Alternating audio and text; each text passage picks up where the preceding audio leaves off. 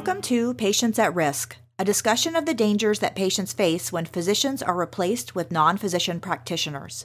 I'm your host and the co-author of the book, Patients at Risk, The Rise of the Nurse Practitioner and Physician Assistant in Healthcare, Dr. Rebecca Bernard.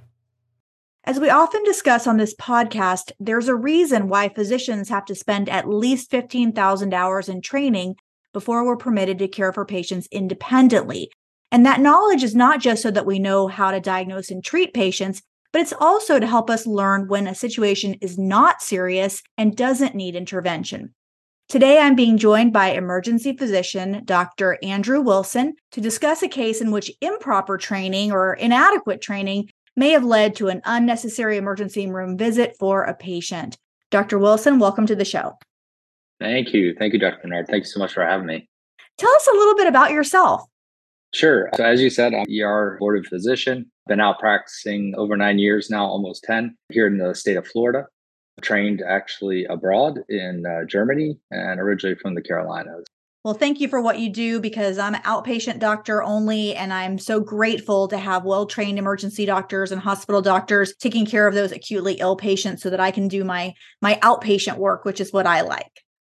Absolutely. So you recently had an experience that really demonstrated to you why it is so important to have the training that we go through to become physicians. Tell us about this case. Sure. I'll be honest with you, it caught my eye right away on the tracker board as I was screening over the waiting room, making sure that patients were being triaged appropriately. And I did see this complaint pop up, said from urgent care abnormal EKG. And so it gets my attention. I want to know what this EKG is. Is this something serious I need to react to right away? And the triage nurse brought the EKG up to me. And I looked at it and I was a little baffled, to say the least. So I said, well, there's got to be more to this. And that's when I basically said, let me go see this patient out in triage. So this was a young, healthy man, as far as the information you had, a man without any medical history. And the story was that he had gone to an urgent care just to have an employment physical or a yearly physical. Now, as far as you know, are you seeing a lot of urgent cares doing this kind of work, or do you know anything about that? I am seeing it a little more, and you're seeing some advertising from urgent cares, right? You can schedule things. They can contract with workman's comp to evaluate patients. So this is not unique, I don't think, to see this kind of work being done by an urgent care rather than what was traditionally a primary care doctor or truly a workforce medicine physician that was assigned to accompany patients. So we're seeing these urgent cares kind of starting to act in some capacity as primary care, although I guess I would say just having somebody come in for a physical isn't exactly the same as establishing care with a regular doctor, just sort of using this clinic to pop in for needs, the various types of needs. In these cases, I'm guessing that the clinician has probably never seen the patient before. This might be a one-time visit. So it's a very interesting scenario. And so here you have this young man, he goes in for an employment physical. And as part of the, physical requirements, an EKG is done. And then I'll just mention, as a primary care physician, and I don't know what your training is on this, Dr. Wilson, but we don't do routine EKGs for just general reasons, right? Right. Yeah. So I don't know what the indication was. The patient did have a slightly slower pulse that I would say is still appropriate in a young, physically fit male. It was in the upper 50s, and it's absolutely not out of the ordinary, especially with no complaints or symptoms. So really, I agree, was no real indication for an EKG. I wasn't aware of any requirement for them as part of their physical, but it could have been. I'm not sure. Yeah. Okay. So the patient goes into the urgent care, they get a physical, and as part of this evaluation, the nurse practitioner does an EKG. And the EKG comes back with some findings that, at least that the computer read. And tell us a little bit about what those findings were. Sure. So a couple of things that you'll see on there, which I know as a physician, you'll recognize: sinus with sinus arrhythmia. Sounds scary when we hear the word arrhythmia for non-trained, but as you and I well know, this is almost always a nothing. This can vary with respirations. As a patient breathes, you'll get a slight variation in that cadence, but still an absolute normal sinus rhythm.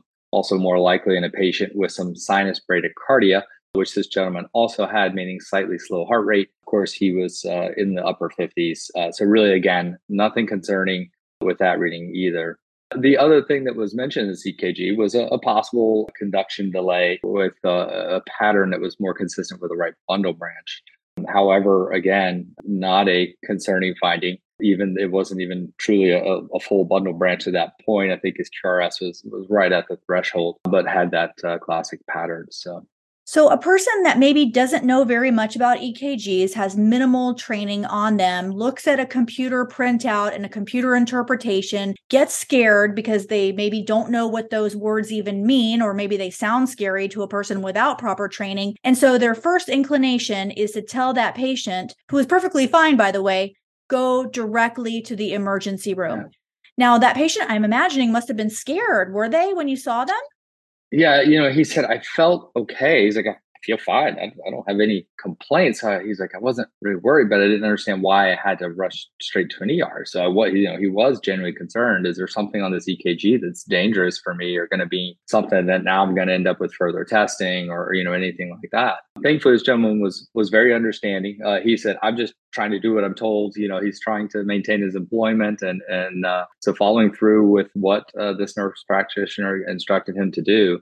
And so absolutely, as you said, we went out, checked on him. There was absolutely nothing wrong with this gentleman. He's been having no complaints. I checked, review his systems, his history with exertional tolerance, everything coming back fine. Physical exam, completely unremarkable. And so I started explaining to him a little bit. I said, well, I'm afraid you've wasted your time.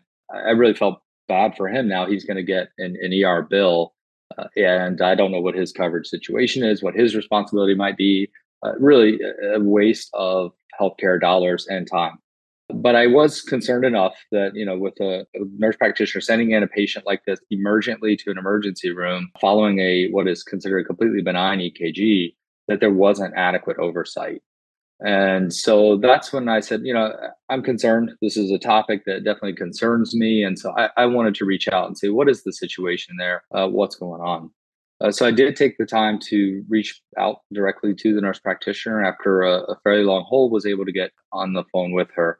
Of course, as a physician, you're sort of a little frustrated, and that frustration you're kind of holding back. And I'll be honest with you, she totally disarmed me instantly because she was so much more frustrated with her own job. And when I asked, is your supervising physician there? No, she's out of town. And the other doc that I sometimes have is not here. And as you may know, in the state of Florida, nurse practitioners are allowed for some independent practice in the primary care setting, which does carry over into urgent care settings. So she had no supervising physician to cover her. She was very frustrated with her working conditions. She said she was expected to see all the way up to 50, 60 patients a day.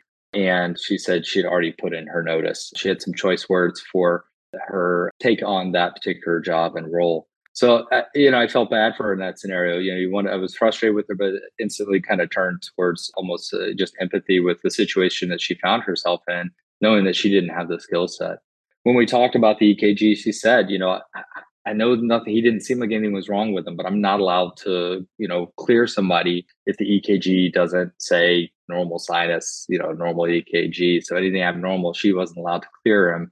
And so that's why she ultimately decided to send him, not understanding fully what she was looking at.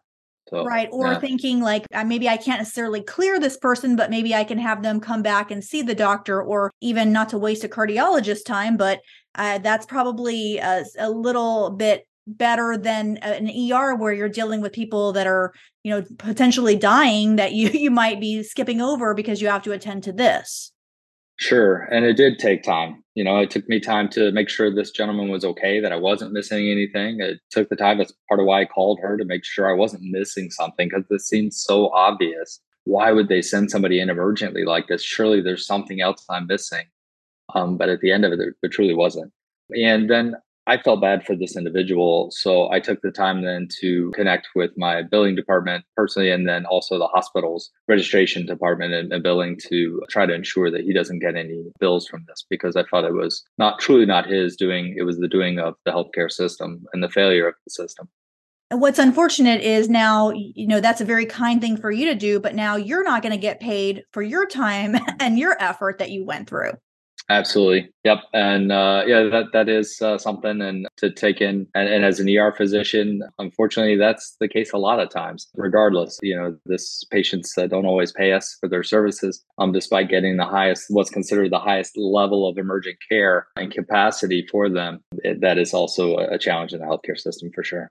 I think your point of the whole system being broken is the most important take home message here, because what we're seeing is a nurse practitioner who's being put in a situation that they're not prepared or qualified for, or maybe they could do certain parts of it with proper supervision, which to me means a physician on site or as certainly accessible, at least ideally again on site. And even I suppose she could have been autonomous because, as you mentioned, Florida does allow for nurse practitioners after a certain number of hours to apply for an autonomous license to practice in primary care. And what's very interesting about that is that there's no real repository where you can find out what nurse practitioners are practicing independently. There's not like any kind of database or anything like that, even though we know they're out there functioning. It sounds like she had somebody, but they weren't available from the way she described it. Correct. Yes. And it didn't sound like they were normally there. It didn't sound like an exception. And she did express that was one of her frustrations with this job and why she was ultimately leaving. Yeah. And you wonder how many Mhm. urgent cares are also, as you mentioned, taking advantage of nurse practitioners and PAs and putting them in those situations. Absolutely. And I think with the changes in the pandemic, we saw a lot of nurses leaving the bedside with the growth in nurse practitioner programs, especially. We've seen just droves of nurses leaving the bedside without adequate hours of experience, right? These aren't nurses that have 15, 20 years of experience at bedside. So they're already taking very little clinical knowledge with them to begin with. And then coming out and they're need that job, and so somebody's going to fill this role. I have no doubt they'll have no problem getting someone to jump right into that same scenario, as unsafe and stressful and as it is. Yeah. Right. I mean, in this case, this was a situation where a patient got too much care, which ended up costing them time and money and basically has a negative impact on the healthcare system. But certainly, even more concerning is when the patient doesn't get the proper care and then something life threatening does happen, which I'm sure you may have seen cases of that as well. Yes, absolutely. Unfortunately, we do see those misdiagnoses, patients that have had repeat visits and aren't getting the proper diagnosis or testing. Absolutely see that, as well as like you said, the overutilization because they don't understand the medicine enough to function properly. Which is not to say that doctors don't make mistakes, because I hear that all the Correct. time. People say, you're all the time harassing nurse practitioners and physician assistants. Well, doctors screw up and make mistakes. And that's actually the point, is that we do make mistakes and we try very hard not to, and we train for a long time, but we're humans and we are going to make an error. So if you have somebody with all these hours of training making mistakes, how many more mistakes are going to be made by someone that has the fraction of training? Absolutely. Yeah. And that you hit it right there, nail on the head. There's always going to be exceptions. There's always going to be mistakes or misses. But like you said, what's the likelihood? What's the percentage of that occurrence? And when you don't have the right training and you don't have that experience, that goes up drastically. And that is absolutely what we're seeing. There was this study not too long ago, a lot of talk about, ER doctors and missing things. And I think there was that young girl that had the appendicitis Mhm. situation. And, so everybody's so quick to jump on, oh, the ER doctors, this and that. And I think somebody ran some numbers, and I think that basically they showed that ER doctors are getting it right like 97% of Yes. the time. Like, can you imagine any situation where you have a 97% success rate? I mean, I think Right. we should be very appreciative and applauding the good work and the safety net that you're providing for all of us. And I can tell you, I certainly appreciate that you and your colleagues are there for the time that one day I may need to go in there and I want to look up from a gurney and know that there is a board certified emergency physician waiting there to take care of me. As fallible as you are and we all are, I know that you'll be doing your best and that you've trained for a long time to be able to take care of me. Absolutely. And we hope to never have to be your emergency doctor, but we're there for anyone that needs us. And I'm very proud of the work that we do and the team that we have. And And the PAs and nurse practitioners that work under us and directly with us, right? They are very effective because they are at our shoulder. They sit beside me in the room. We talk about every case. We go over the cases. I see those patients. If I have any concern at all, I take over the care at that point and direct it 100% if I need to. So that level of supervision is really where the sweet spot is, I think, for the nurse practitioners and PAs. And unfortunately, we're just getting away from that, and we're seeing that it's lost, so it's out of control once it leaves that physician's arm reach. Yeah. Yeah, studies show over and over again that when nurse practitioners or physician assistants work together with physicians under physician supervision, that patients get great care. But there are no studies showing that that's the same when physicians are not involved. And I'm talking about directly side by side working together. So I totally agree with you, Dr. Wilson. I really hope that we get back to a time where the needle starts to move again towards actually working together truly so that patients can get the best care. Absolutely. Anything else you wanted to add while you have your moment?